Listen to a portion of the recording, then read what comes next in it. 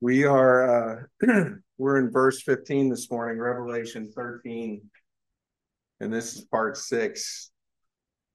We're doing our best to teach our children, especially our youngest children, on the importance of assembling together and why we go to church. And one of them, whose name I will not name, was protesting coming to church. This was yesterday, and Nicole reminded him that I was preaching this morning, and he said, "But Mom, that's too many words."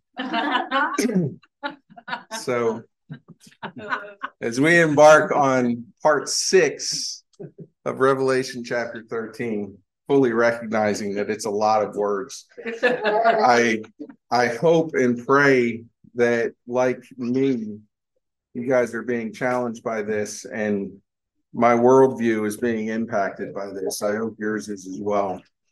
Let's ask the Lord to lead us this morning as we get started. Heavenly Father, thank you for your word. Thank you, Father, that you superintend the teaching and the preaching of your word. We don't choreograph it.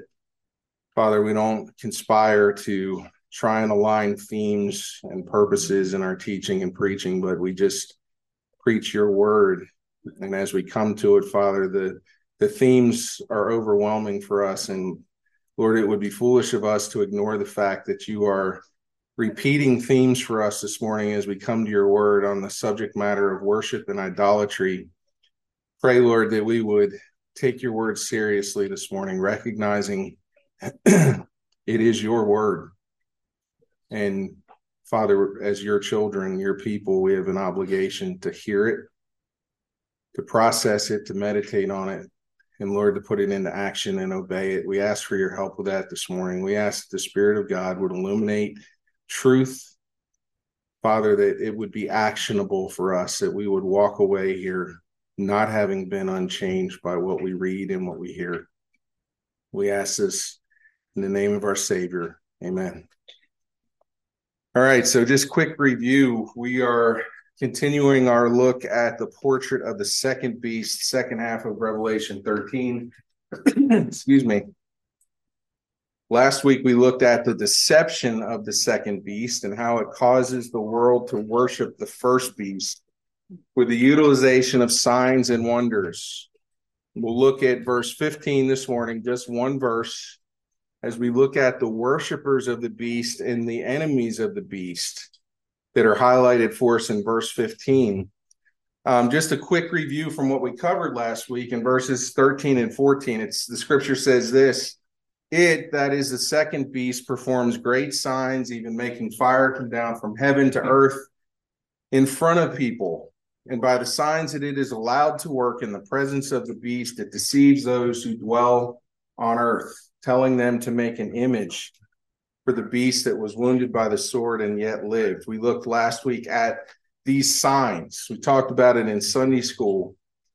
The Lord Jesus reminded the contemporaries of his day that a wicked generation seeks after a sign. The just shall live by faith. But God, in his grace, gave signs to validate the authority of Christ, who he was, and then conversely in his disciples, who we would refer to as apostles, to validate the message that they were to bring. These that we're reading here in Revelation 13 are false signs. Their purpose is to deceive.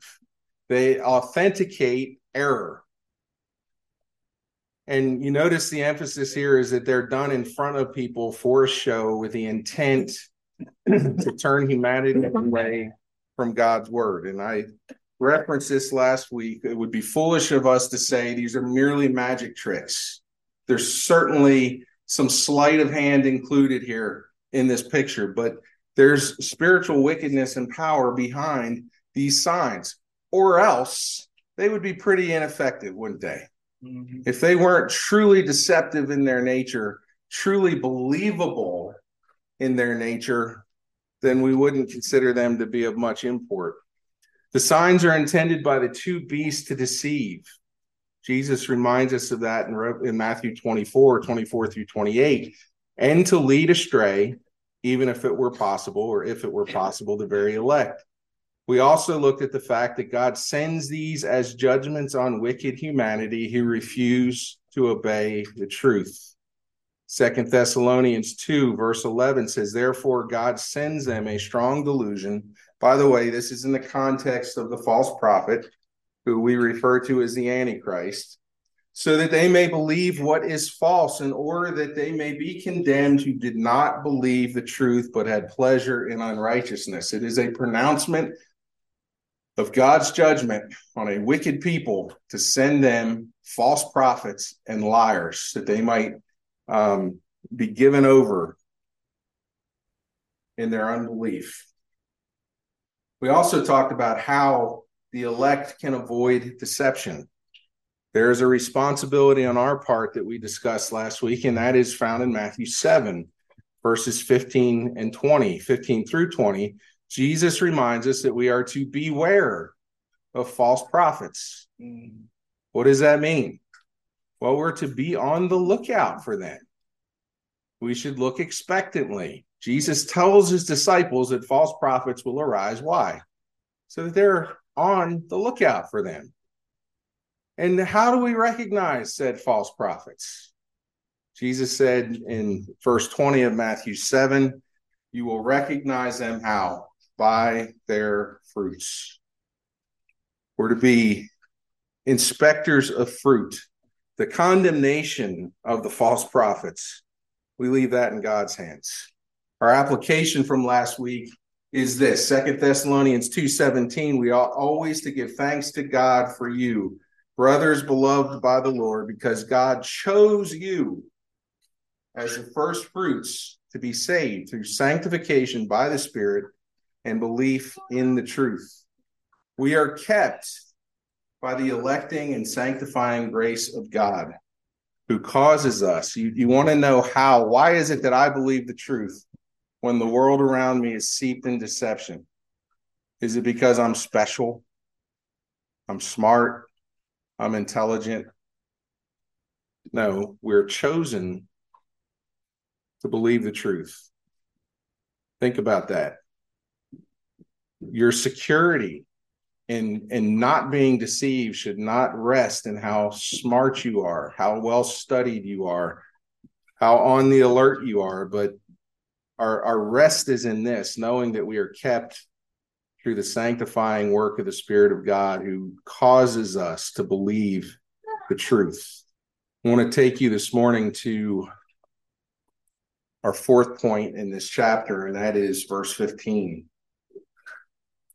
It's worshipers and enemies. Verse 15 says, and it was allowed to give breath to the image of the beast, so that the image of the beast might even speak and might cause those who would not worship the image of the beast to be slain. First of all, I want you to notice the use of the word allowed.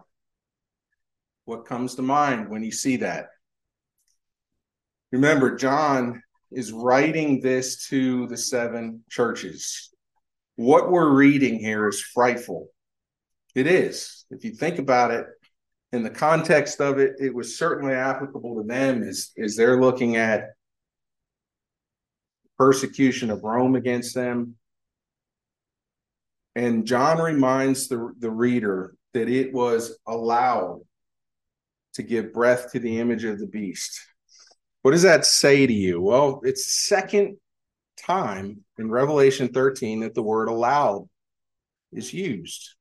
It's the original word in the Greek, didomi, and it simply means this, that God is sovereignly allowing this beast to do what this beast does. Look in verse 14.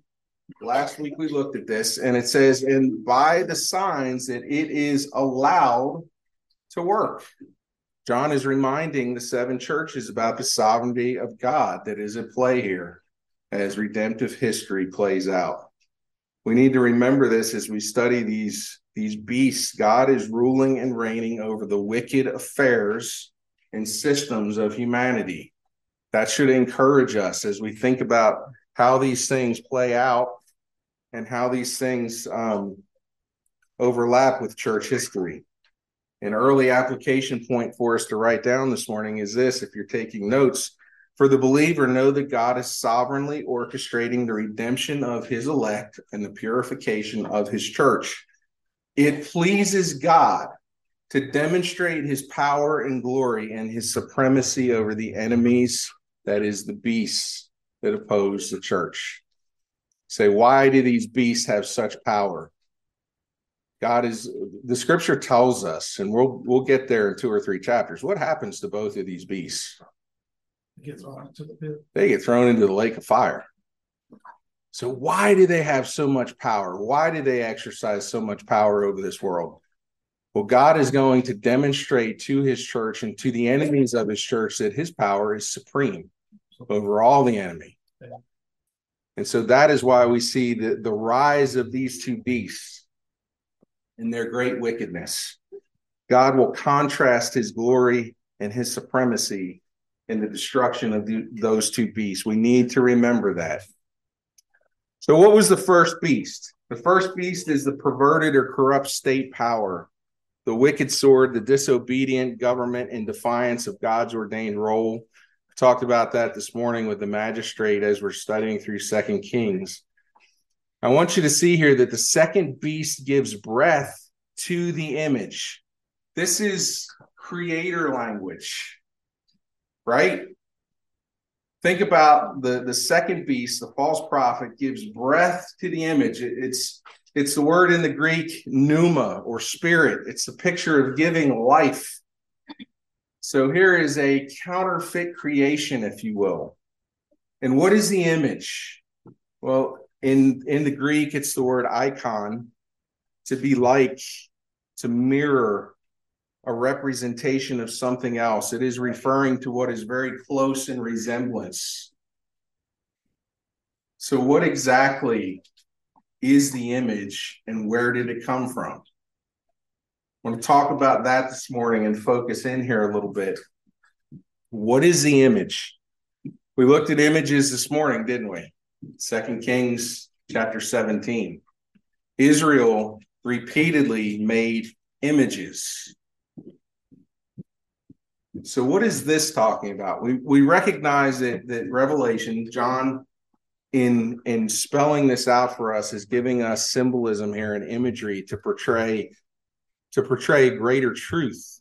And in Revelation 13, verse 14, notice where the image comes from. Look at that closely.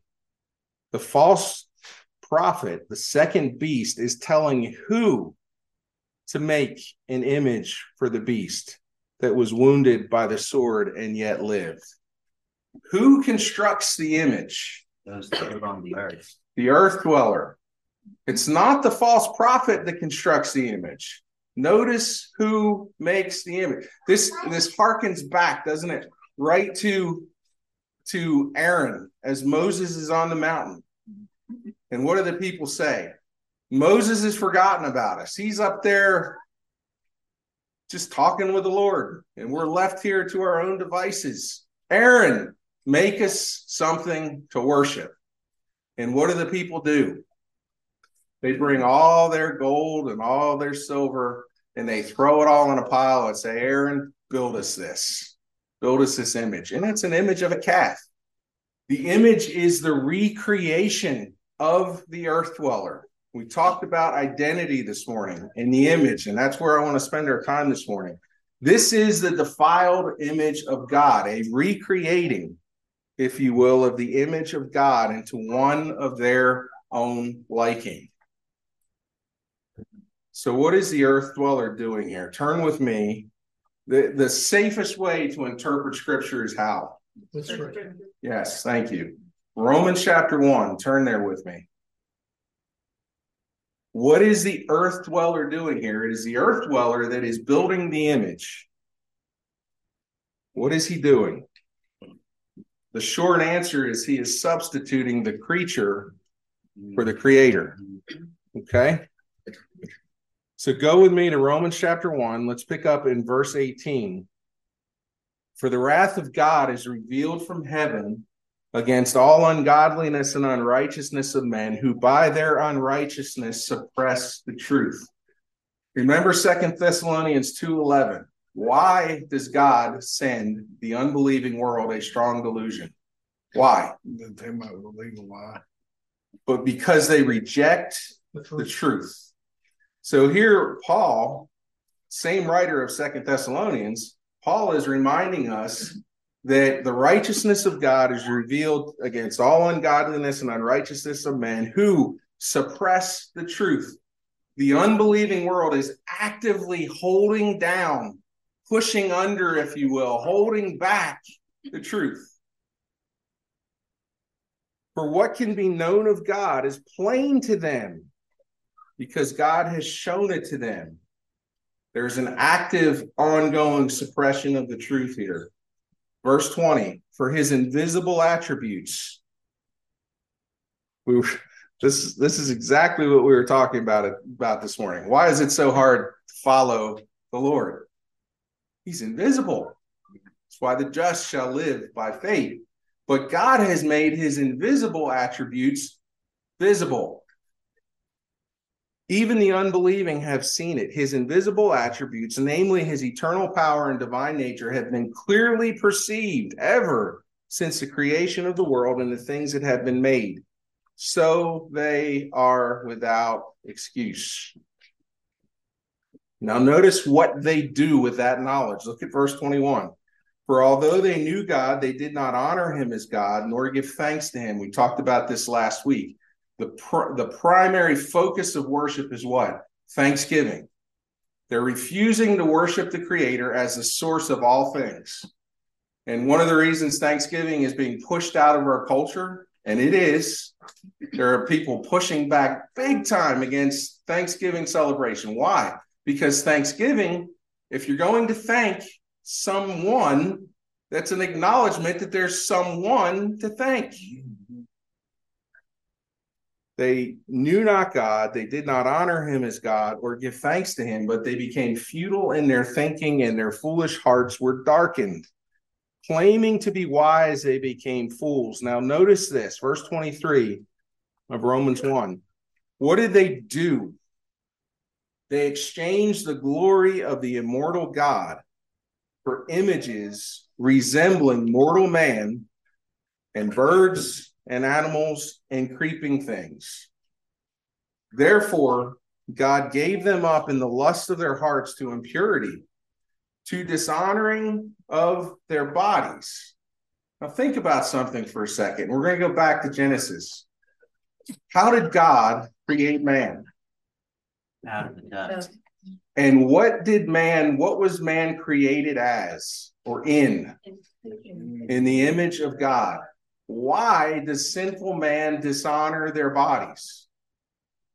So notice it says they exchanged the glory of the immortal God for images resembling mortal man, birds and animals and creeping things.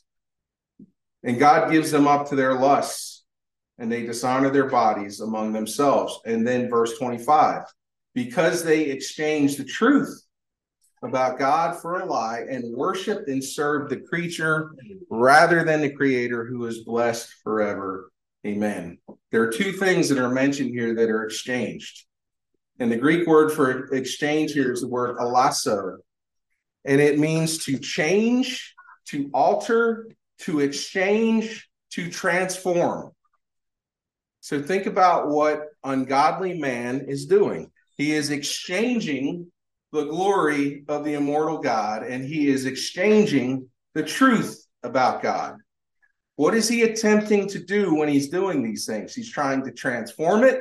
He's trying to alter it. He's trying to change or exchange, trade it out for something else. So there's a huge clue in Revelation 13 about what's going on. And if you will hang with me, the last part of Revelation 13 that everybody gets worked up about will become very evident as we study this. But there's a big clue. What does the scripture say about these two creatures in Revelation 13? How does it describe them? They are beasts. The word beast in the Greek is therion. It means wild animal. Were Israelites to eat wild game or wild animals? No. What were they referred to as? Unclean. But what are the beast pictures of? One beast rises out of the sea. One beast is of the land. It's a picture of an all-encompassing system comprised of what? Humanity. So when God is giving us a picture of these two beasts, what is he saying? My image has been marred. My image on humanity has been exchanged. I don't know if you guys saw this or not, but in 2015 in Detroit, Michigan, the Satanic Temple was constructed. And in that Satanic Temple, the centerpiece of that temple was a 9-foot tall figure, about 1,000 pounds, and it's a statue and it's named Baphomet. Don't know if any of you have heard that. That name should not ring a bell because we don't see that name spelled out in Scripture. I think there are historical variations of it. But the interesting thing about this that I wanted to pull or draw your attention to is the image that is named Baphomet is interesting, very symbolic, full of symbolism, and I won't go into all of them. But the image is part man, part beast. The image is a man's body with female characteristics. It's androgynous, that is, it's neither clearly male nor clearly female. And it has the horned head of a goat. And on each side of it and part of this image, are two children gazing up in admiration at this 9-foot tall figure. And this image, you may not have heard the name, but I guarantee you've seen it because it is everywhere in our culture. I did a little research on this, and if you go to Billboard's Top 100 and you pick out any name on that Billboard Top 100 that is of music that our culture is currently engaged in, likes because it's in the top 100, I would say 75, maybe 80% of those quote unquote artists are involved with Satan, occult, Baphomet worship. And the symbolism is all throughout their videos. Just throw some names out for you guys. Maybe you've heard of these: Beyonce, Miley Cyrus, Taylor Swift, Lady Gaga, Dua Lipa, I don't know if I pronounced that right, Demi Lovato, Sam Smith, The Weeknd, Kanye West, Billie Eilish, Ariana Grande. Ever heard of any of those? The symbolism in the occult theme of this particular image is throughout their videos. And it should give us pause, especially young people. They're worshiping. We might not realize that. We come to church and we sing songs of praise to the Lord Jesus. They're worshiping their Lord as well. We need to be aware of that. It should not shock us or surprise us that they are very clear about who and what they worship in their music. But this is what struck me. Have you ever wondered why the occult is represented or depicted in music and in film by the merging of animals and humans? Has that ever stirred your mind? Why? Why? If you look at historic depictions of false gods throughout all of history, take Egypt as an example. What do you see? Mm-hmm. There's an overwhelming merging of human beings, pharaohs, and animals. And their drawings, their depictions. And it's like this throughout all of idolatrous history. Why? Why? The ultimate act of rebellion and idolatry is to deface the image of God. Satan knows. He absolutely knows that man was created in the image of God. Why do you think Jesus called Satan a what from the beginning? A liar and what else? Murderer. What did Satan do in the beginning? He murdered humanity, didn't he? He defaced the image of God. Now, Adam and Eve certainly had their part, but my point is this: as Satan, in his rebellious state, wants to do everything he can to oppose God, what does he do? How does he do that? By defacing the image of God and the crown of God's creation. Go back to Genesis chapter 1 for just a minute. Why does Revelation 13 depict the systems of world humanity as beasts? Because they're made in the image of who? The dragon. Satan, in his design, is to steal the role of God, and he wants to recreate and remake man in the image of himself. So to understand the worshipers of the beast, we need to go back to the beginning, Genesis chapter 1, verses 26 through 28. And these words are very familiar to you. Listen to this. Then God said, "Let us make man in our image." In the Latin, it's the imago Dei. Not asking you to remember that, but we call that the image of God. He says, "Let us make man in our image after our likeness." Now, the immediate implication of that is that man, acting in the image of God, will do some very specific things. What are they? Let them have dominion over the fish of the sea and over the birds of the heavens and over the livestock and over all the earth and over every creeping thing that creeps on the earth. Is man the same as the animal? No. In the image of God, as he is created, he is not the same as the animal. So God created man in his own image. In the image of God, he created him. Continuing the same sentence, what does he say? Male and female he created them. Verse 28, and God blessed them, and God said to them, "Be fruitful and multiply and fill the earth and subdue it, and have dominion over the fish of the sea, the birds of the heaven, and over every living thing that moves on the earth." So a couple of observations from this chapter as we think about man being created in the image of God. Man is distinct from every other creature. Chapter 4, paragraph 2 of our confession says, after God made all the other creatures, he created humanity. He made them male and female with rational and immortal souls. What makes man different than the animals?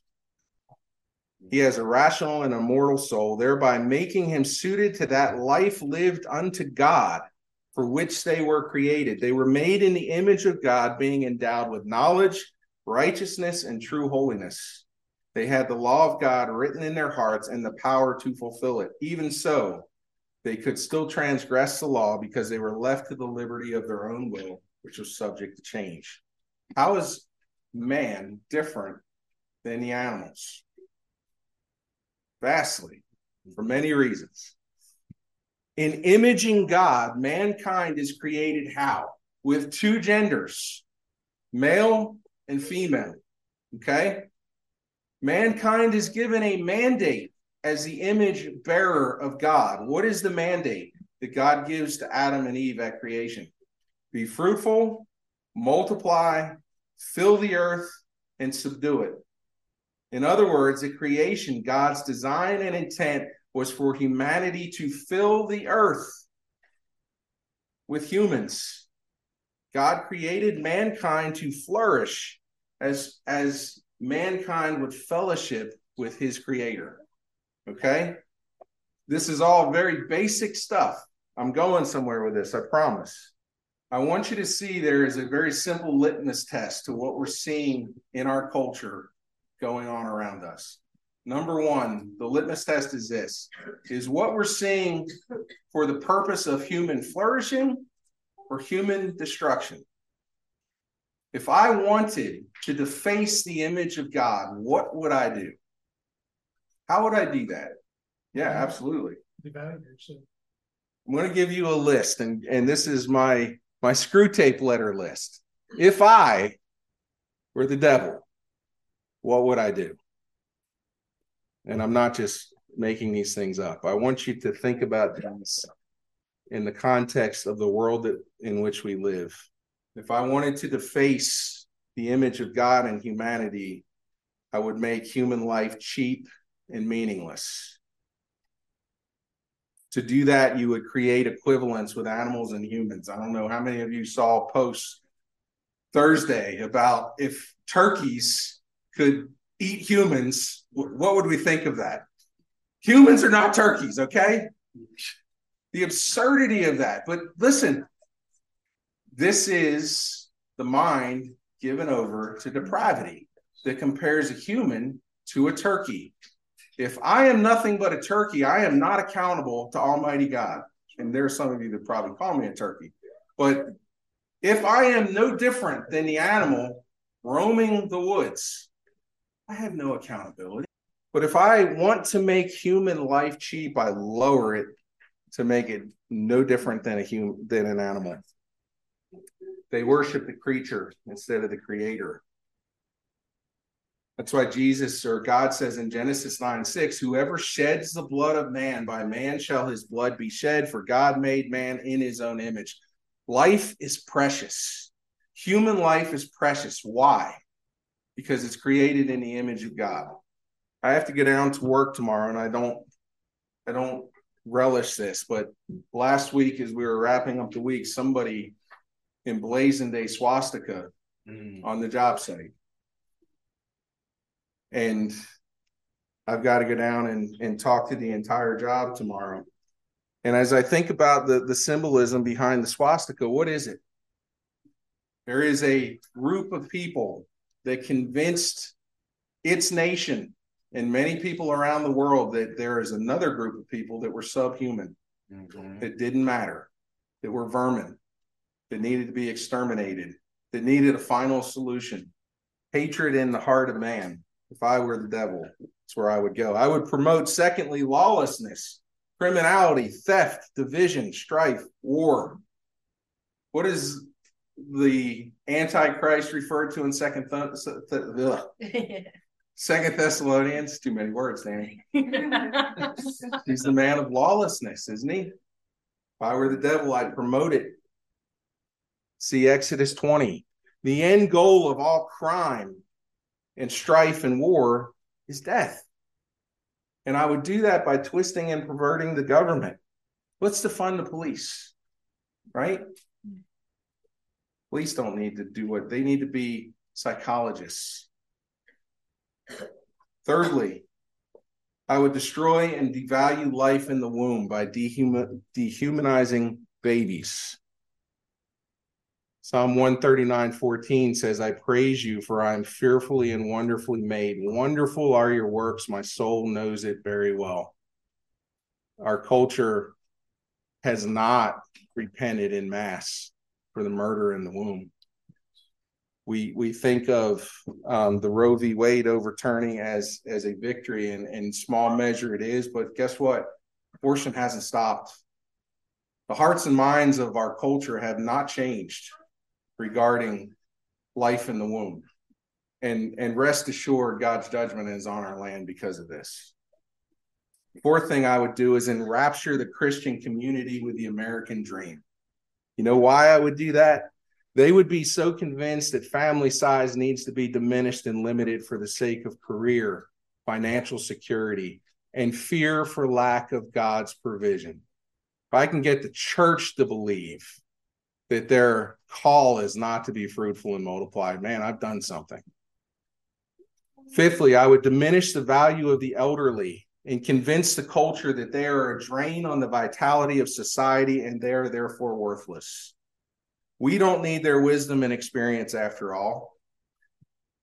God says in Leviticus 19:32, you shall stand up before the gray head and honor the face of an old man, and you shall fear your God. I am the Lord. Why did God tell Israel to respect those who are aged? Because I am the Lord your God.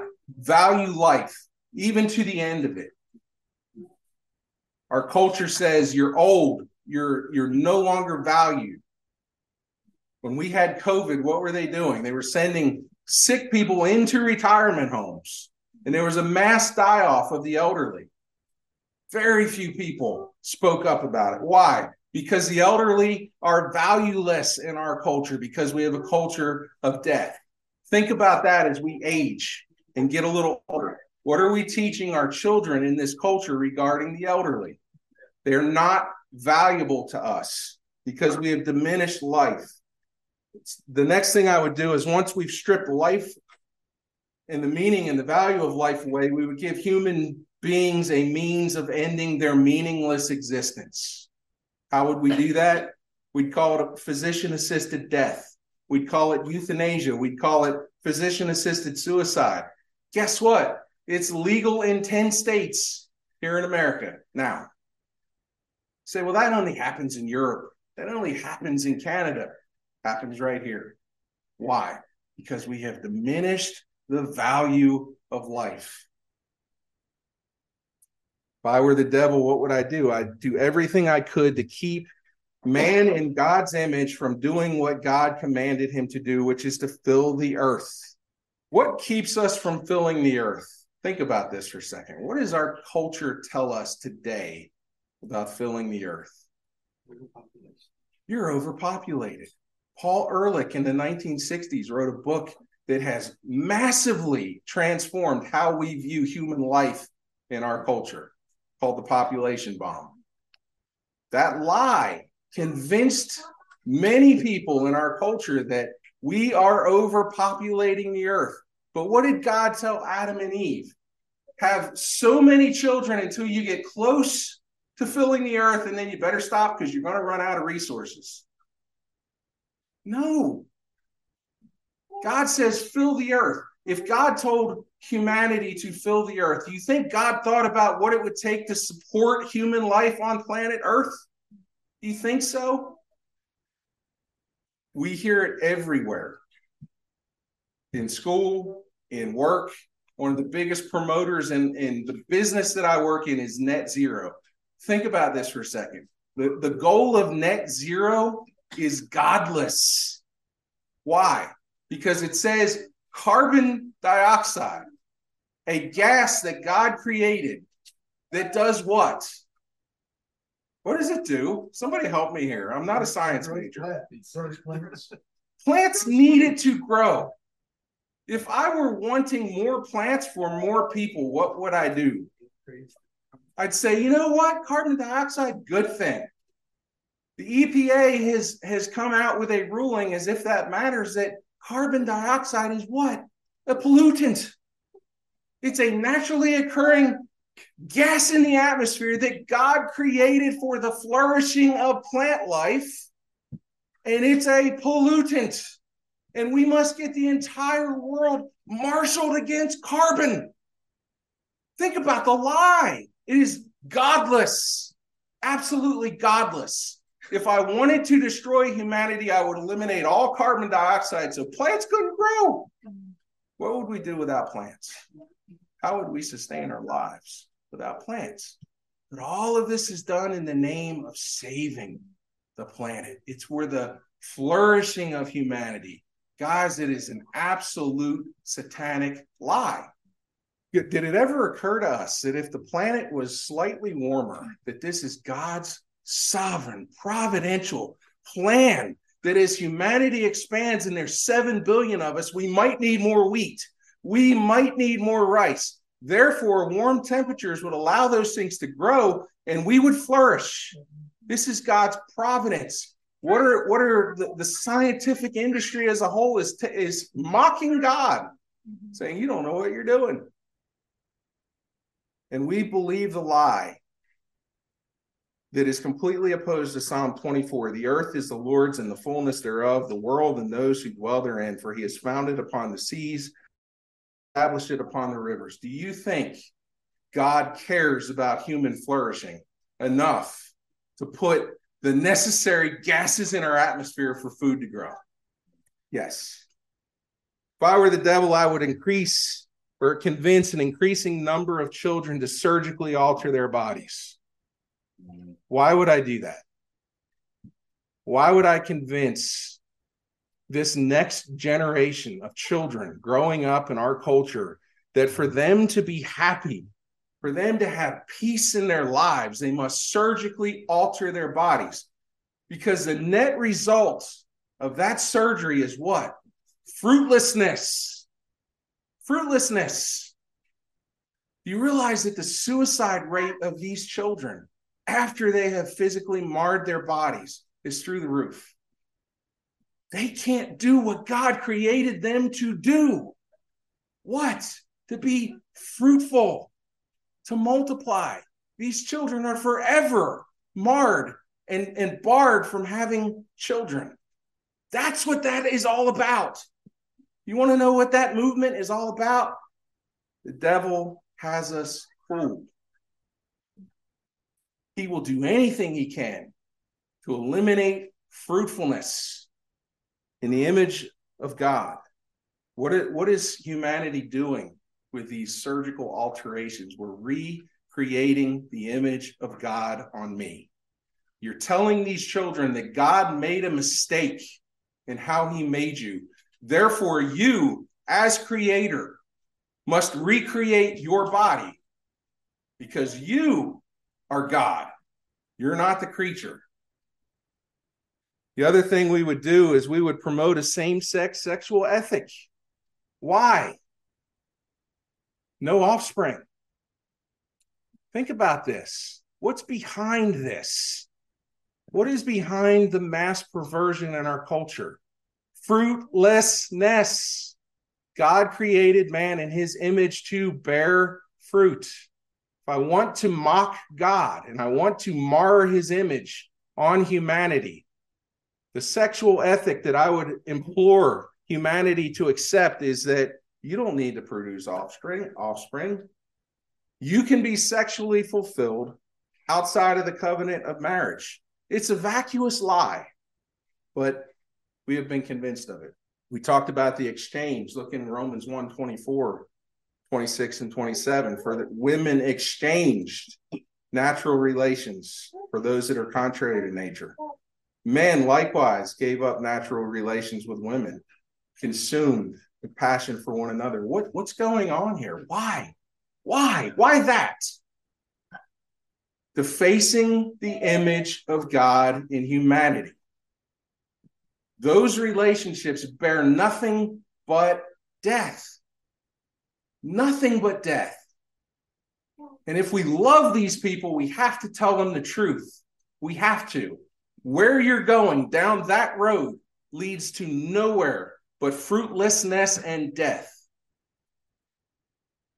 You would do everything you can to destroy marriage between a man and a woman in the family unit as designed by God. When did God establish the family unit? Genesis. Right here in Genesis. Do everything we can to destroy marriage. You would confuse the sexes in God's ordained role for men and women so that they would be at war with each other. Has this happened in the church? Look at the SBC and the conflict that they're embroiled in right now. 1 Corinthians 14:33, for God is not the God of confusion, but of peace, as in all the churches of the saints. Satan is the breeder of confusion, and he loves men and women to be at odds with each other because we're confusing the roles of gender, and it's happening in the church. If I was the devil, I would get wicked government, that first beast, to incorporate and enforce laws that support human destruction, all under the guise of human flourishing. The head of the European Central Bank announced this past week that they're about to roll out central bank digital currency. And you know what the argument for that is? It's completely programmable currency, which means the government will have authority to tell you where you will spend your money, who you will give it to, and how much you will give. Say, that'll never happen. It's happening. And yes, it's a hill to die on, in case you're wondering. Europe is about to do it. We're not far behind them, but they roll it out. Think about this for a second. The whole premise of it is we have to stop terrorism. We have to stop terrorism. Terrorists, if we limit how You as humanity spend money, it will stop terrorism. And you know what? All in the name of our protection. Deception. And the real coup d'etat, the real surprise victory is you would get the church to go along with all of this. Brother, you pointed it out this morning. Who bears responsibility in a culture for this stuff? Well, the church has, by and large, gone along with this so that they could be considered loving, inclusive, and welcoming. And I don't know if you guys were watching this week. I've talked a lot about the papacy and the Roman Catholic Church, but did you notice what the Pope was doing this week? He had the first luncheon at the Vatican. You know who he invited? The LGBT community. The Roman Catholic Church is about to change their laws and their perspective on Scripture about this subject matter so that they can be inclusive and welcoming. And how do we do that? Well, I just saw this yesterday. The modern translation of the Bible, have you seen this? There's a new translation out. It is the Pride edition. And it takes all of the quote unquote clobber passages out of Scripture that offend the LGBT community. It's the modern something translation or version. It's $100, by the way. All of this is beast worship. Think about it. It's all beast worship. And its intent is to deface the image of God and remake it in the image of dragons, Satan, and the beast. Exodus 24 says, "You shall not make for yourself a carved image." Why? Why is that so important? God says, "You shall not make for yourself a carved image or any likeness of anything that is in heaven above, or that is in the earth beneath, or that is in the water under the earth." What do we make images of? Anything that's created. Yep. And why does God say not to do it? Because what we're doing is we're relegating God to creature status. And we're elevating man to creator status. Mm-hmm. There's that exchange. And in that exchange, we are defacing the image of God. So when the Scripture says the earth dweller creates an image, what is it talking about? We're making a God in our own likeness. We're exchanging the truth of the one true God for our redefined truth. Paul, as he is preaching in Athens to a city full of idols, in Acts 17:29 says this, "Being then God's offspring," he's talking to the Greeks here, "we ought not to think that the divine being is like gold or silver or stone." Listen, an image formed by the art and imagination of man. What is Paul's argument? God made humanity in his image. We should not therefore think that he is like gold, silver, stone, or something that man conjures up in his own imagination. The defining characteristic here of beast worship is self-recreation. It is the earth dweller who is creating the image. It's rooted in a lack of gratitude to God as creator, and it's attempting to vest all authority with the creature. Listen to what Paul says in 2 Corinthians 4:4. He says, "In their case, the God of this world has blinded the minds of the unbelievers," listen, "to keep them from seeing the light of the gospel of the glory of Christ, who is the image of God." The unbelieving world doesn't even see that they're worshiping the beast because they are invested in pursuits of self-interest, their own image. So what about the second half of this verse as we finish up this morning? The enemies of the beast. Notice this. It says, "And it might cause those who would not worship the image of the beast to be slain." So it brings up a natural question. Does that mean that every Christian who refuses to bow the knee to the beast will be killed? It's not a statement here of all inclusiveness. What it is a statement of is the intent What is the intent of the two beasts? What do they want to do? They're not for human flourishing. And they're sure not for those who are bearing the image of God. What do I mean by that? 1 Thessalonians 4:15, for this we declare to you by word from the Lord. By the way, if we're thinking that this is a mass extinction event for Christianity, we're missing the boat, because Paul says very clearly in 1 Thessalonians 4:15, for this we declare to you by word from the Lord, that we who are alive, who are left at the coming of the Lord, will not precede those who have fallen asleep.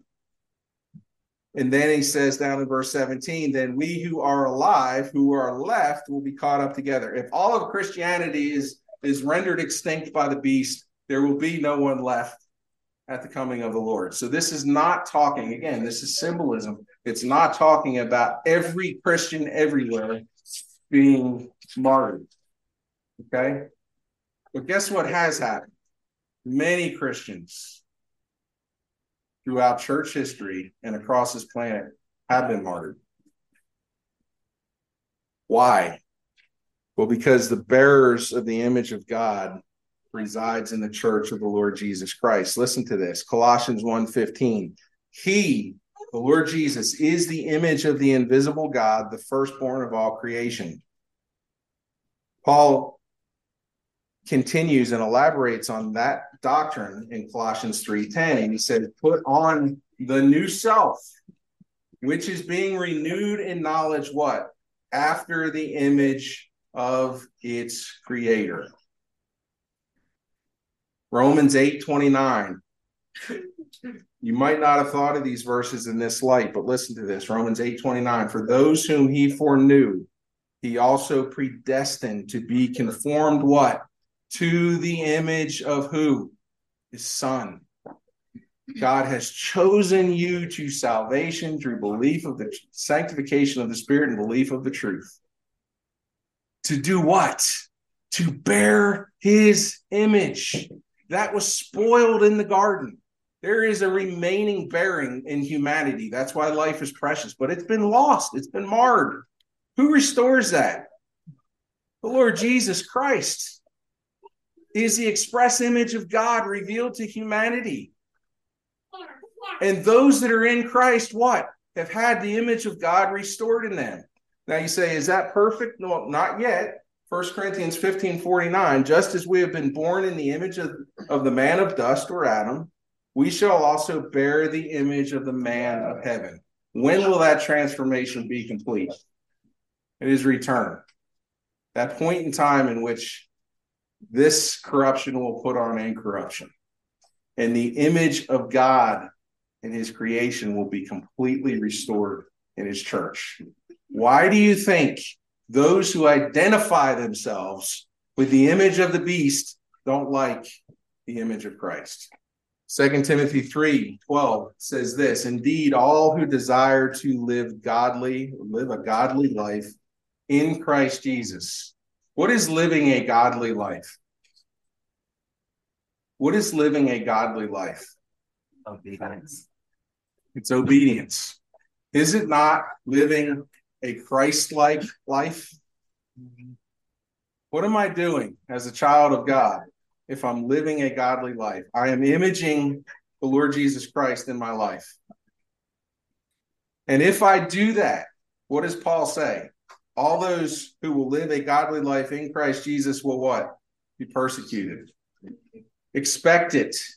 That doesn't mean everyone will be martyred, but it does mean that everyone who purposes to live a godly, Christ-like life will be persecuted. Why? Because our identity is different from this world. This world bears the image of what? The dragon, the beast. The child of God, the church, bears the image of who? Does this explain the mark at all? We talk about the mark of the beast. The mark of the child of God is what? The Spirit of God indwelling in him. We're sealed with the Spirit. We have a new identity in Christ. We are his image bearer. We are owned by him. When we contrast that with the mark of the beast, which we will get to next week, Lord willing, if he doesn't return. What are we going to see? The picture of the mark of the beast is a mark of ownership. It is a mark of identity in my thoughts, in my actions, in what I do, in my worship. All who dwell on the earth will do what? They will worship the beast. Why? Because he owns them. You say, well, what does this have to do with us? God has put us here to call men out of darkness into light. There are those who are under the control of the beast right now who have yet to be redeemed. That's why we're here. So what is our application this morning?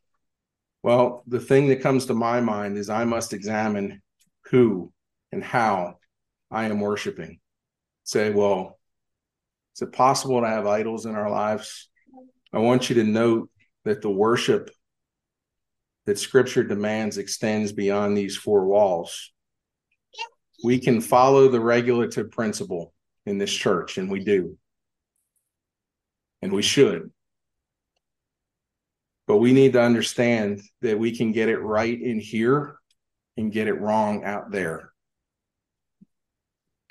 Worship extends to how we live, who and what we obey, what we see, what we listen to, what we say, who we are. Worship is far more reaching than what we do corporately as a body in these seats. That's why Paul says in Romans 12, I appeal to you, therefore, brothers, by the mercies of God, that you present your bodies, what? A living sacrifice, holy and acceptable to God, which is what? Your spiritual worship. Or reasonable service for the KGV memorization. It is your spiritual worship. In other words, what Paul is telling the church in Rome is that all of life for the believer is comprised of worship. And that puts us at odds in this world. We don't belong. The net result of our spiritual worship and giving our bodies as a living sacrifice to God is what? Do not be what? Conformed to this world. What is Paul saying? I can't be conformed to this world. I can't fit in. I can't be shaped to fit with this world and still be worshiping God. Do you see that? There's a contrast there. I can't worship God, which is my reasonable service. I can't give him spiritual worship in what I do, what I say, what I think, who I obey, how I live, and at the same time be conformed to this world. I can't. It is comfortable to be conformed to this world. Why? Because I'm flying under the radar. Nobody notices me when I fit in. It's like being camouflaged. Why do men wear camouflage when they go to war? So they don't get shot at. The church needs to stop being camouflaged. If you guys aren't, we need to pray for our country. We need to pray for our culture, because the church of the Lord Jesus Christ in our culture is flying under the radar. It is wearing the camouflage so that the enemy doesn't see them. And pulpits across this land are floundering. They're failing. Do not be conformed to this world, but be transformed by the renewal of your mind. Amen. That by testing, you may be able to discern what is the will of God, what is good and acceptable and perfect. Lastly, and we'll get to this in several months from now, but Revelation 18, verse 4. This is the message of the church. Come out of her, my people, lest you take part in her sins, lest you share in her plagues. For her sins are heaped high as heaven, and God has remembered her iniquities. That is the message that we, the church, should be preaching to our culture. There are people that are involved in all sorts of false worship. Do I believe that there can be Christians in the Roman Catholic Church genuinely saved? Yeah, but not for long. Amen. God will call them out. And who does the calling? Who has put the church of the Lord Jesus Christ on this planet to call out the redeemed from all of these idols? That's the call. Put your idols down and come worship the true God. That is the invitation of the Church of the Lord Jesus Christ. And if you're here this morning and you're not worshiping the one true God, or if you have idols in your life, confess it, forsake it, turn from it. Pray. Heavenly Father, we thank you. We thank you for your word. We thank you for your gracious reminder to us of who you are. Lord, how foolish of it is it of us to compare you to any idol, any image that we create with our own hands, with our own imaginations.